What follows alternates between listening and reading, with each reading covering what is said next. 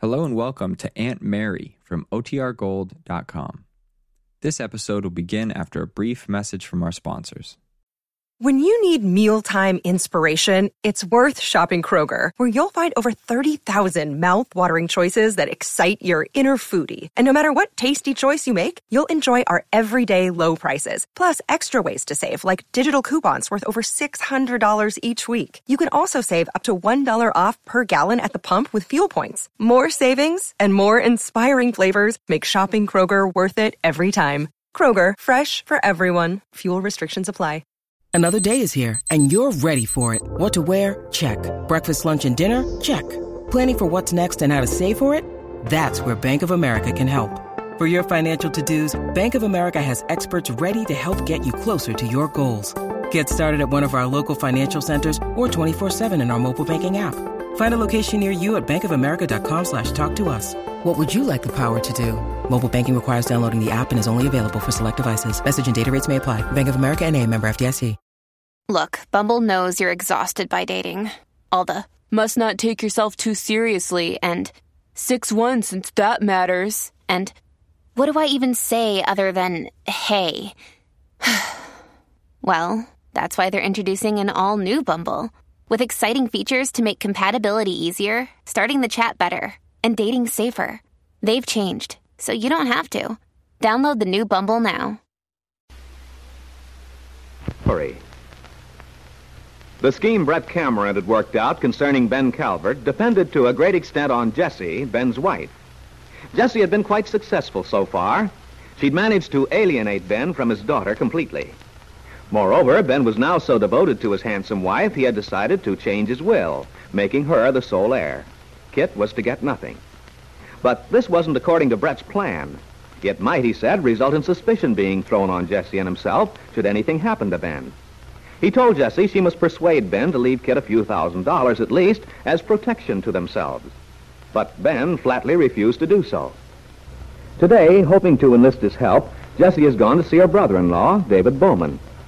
As she comes through the revolving doors of the Wakefield Trust and Savings Bank, she can see its owner sitting in his usual place, a shiny desk near the entrance beyond the little wooden fence which separates it from the public. Good afternoon, David. Hello there, Jessie. How are you? Quite well, thank you. I wonder if I might have a little talk with you. Certainly. Fine. We could stand a little oil on that hinge. Sit down, Jessie. Thank you.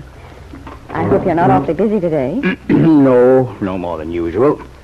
Although lately we don't have many idle moments around here.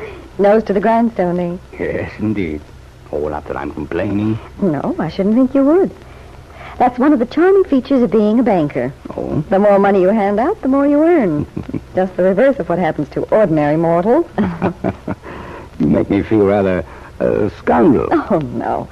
I'd say you were fortunate, that's all. Well, perhaps I am, Jessie. But tell me, what can I do for you? Well, David, it's about money, come to think of it, but not in regard to my account or anything like that. Well, I'm glad to hear you aren't in some tangle over your statement. Oh, no. Frankly, David, I've come to you for help in a domestic problem. Domestic? I'm afraid you've come to the wrong person if that's the case. You know how I feel about staying clear of anyone's family situation, Jessie. Particularly yours and Ben's. Yes, I do know. But you see, this concerns your niece as well. Kitt? That's why I felt I should speak to you about it. I see. You're so fond of Kitt and the way you stood by her. Well, it seemed to me you were the only logical person for me to ask for help. Of course I'm fond of my niece, Jessie, but what about her?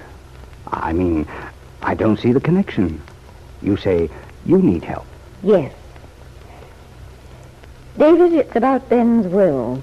That's the connection. He spoke to his attorney, Farnsworth, yesterday and asked him to draw up a new one. Ben's going to leave Kitt out completely. She's not to inherit a penny from him. So Ben's disinherited Kitt. You mean he's left everything to you? Yes. And I don't want it that way, David. Oh, I know how hurt and resentful Ben's been about Kitt, but I certainly didn't expect this. Well, Jessie, that doesn't surprise me too much. Perhaps not, but don't you think it's shocking? I can't say I'm shocked either. After all, I've known Ben all my life. Seems to me this is just about what one would expect from him. Oh, I believe his anger is justified. Of course, I'm not pretending I've been overly fond of the girl, but just the same, I don't think he should leave her without any security at all. Regardless of how I may feel personally, I still don't understand why you've come to me with this, Jessie. You know, I wouldn't think of meddling in Ben's affairs. Well, it's because it seems dreadfully important to me. I've talked myself hoarse without making a dent in Ben. But I thought if you'd speak to him, make him see what a cruel thing he's doing, he might be willing to change his mind. I'm sure Ben knows what he's doing, Jessie. He never listened to me in any case. And frankly, I feel it's not my business. Well, she's your niece, your sister's child. If anyone has a right, you have. It's not a question of right or wrong. No matter what I may feel regarding Ben's actions, I prefer to keep myself clear. The last time I went against my better judgment and did attempt to reason with him convinced me it was useless. You mean while Kitt was in Florida? Yes. I thought he'd want to know, that he'd want to do something for her when she was ill. You must remember Ben's attitude at the time. He flatly refused to cooperate. I made up my mind then and there I'd never appeal to him again. Well, I'm sorry you feel this way, David. I'm aware that I have no right to come to you for help, but you see, there's no one else. No one at all. Jessie, I must say I'm rather surprised at your concern. Especially since you're the one who benefits by Ben's new will. Well, perhaps I'm not such a selfish person as you think me. Oh, I didn't mean... Oh, but it's all right. I know I've shown very plainly that I didn't like Kitt. And it's perfectly true, I don't. She never liked me either. There's always been a conflict between us with Ben in the middle. But I'm not entirely without decent human feeling. Of course you're not, Jessie. If I've been rude, I apologize. You're very kind. But you see now that Kitt's ill, well, it seems too cruel to take advantage of her when she's incapable of protecting herself. So far as Kitt's financial security is concerned, naturally, I'd always see that she didn't want for anything. Yes, David, but there's another angle, too. I mean, if anything did happen to Ben, I'd be in such an uncomfortable position. People would probably think I'd deliberately worked on Ben against his daughter.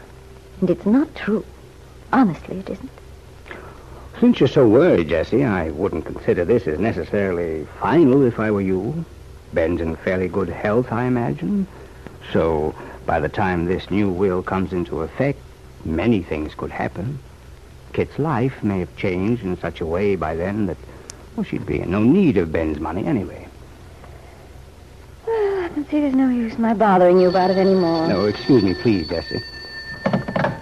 Hello? Oh, yes, Dr. Larrabee. How... Good heavens. When did this happen? I see. Yes. Where is she now?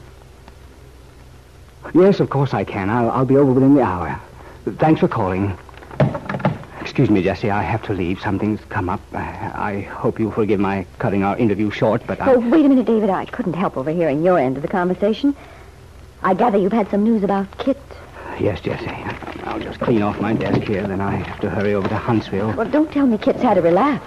No, but it's almost as bad. In fact, it may be worse in a sense. Kitt's been arrested. Arrested? You mean on this charge of perjury? Yes. Surely you knew she'd been indicted. Well, yes, but I didn't think they'd arrest her so soon. Well, how can they, if Kitt's still mentally ill? Well, won't it be dangerous to her recovery? I'm afraid it will. You'd think the doctor could stave them off, make them delay action until she recovered. Apparently he hasn't been able to. I know he's done his best. Unless the district attorney doesn't believe she's really ill. I think Craig is doubtful, though I don't see how he can be after talking to Larrabee.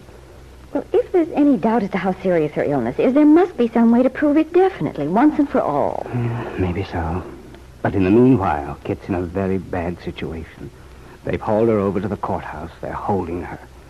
You can imagine how this might affect her after the peace and quiet of the sanitarium, and then being subjected to Lord knows what. Well, I don't see how they dare take her away from the sanitarium in the first place. The sheriff turned up with a warrant. There was no way Larrabee could hold her.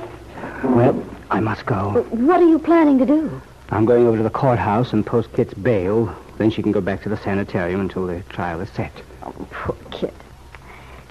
No matter what's happened in the past, I can't help feeling sorry for her, David. If there were anything I could do, I'd be glad to. I really mean that. I'm afraid there's nothing, Jessie. It's just a tragedy. The district attorney's so insistent on going ahead at this time. Another month or two, and Kitt would have been well enough to stand it. As it is, well, no one knows. David Bowman was too preoccupied to notice the secret little smile which lit Jessie's face for an instant. Kitt's early trial had been brought about by Jessie's harping at her husband until he went to see the district attorney, demanding that the case be tried immediately. In other words, Jessie herself was largely responsible for Kitt's predicament.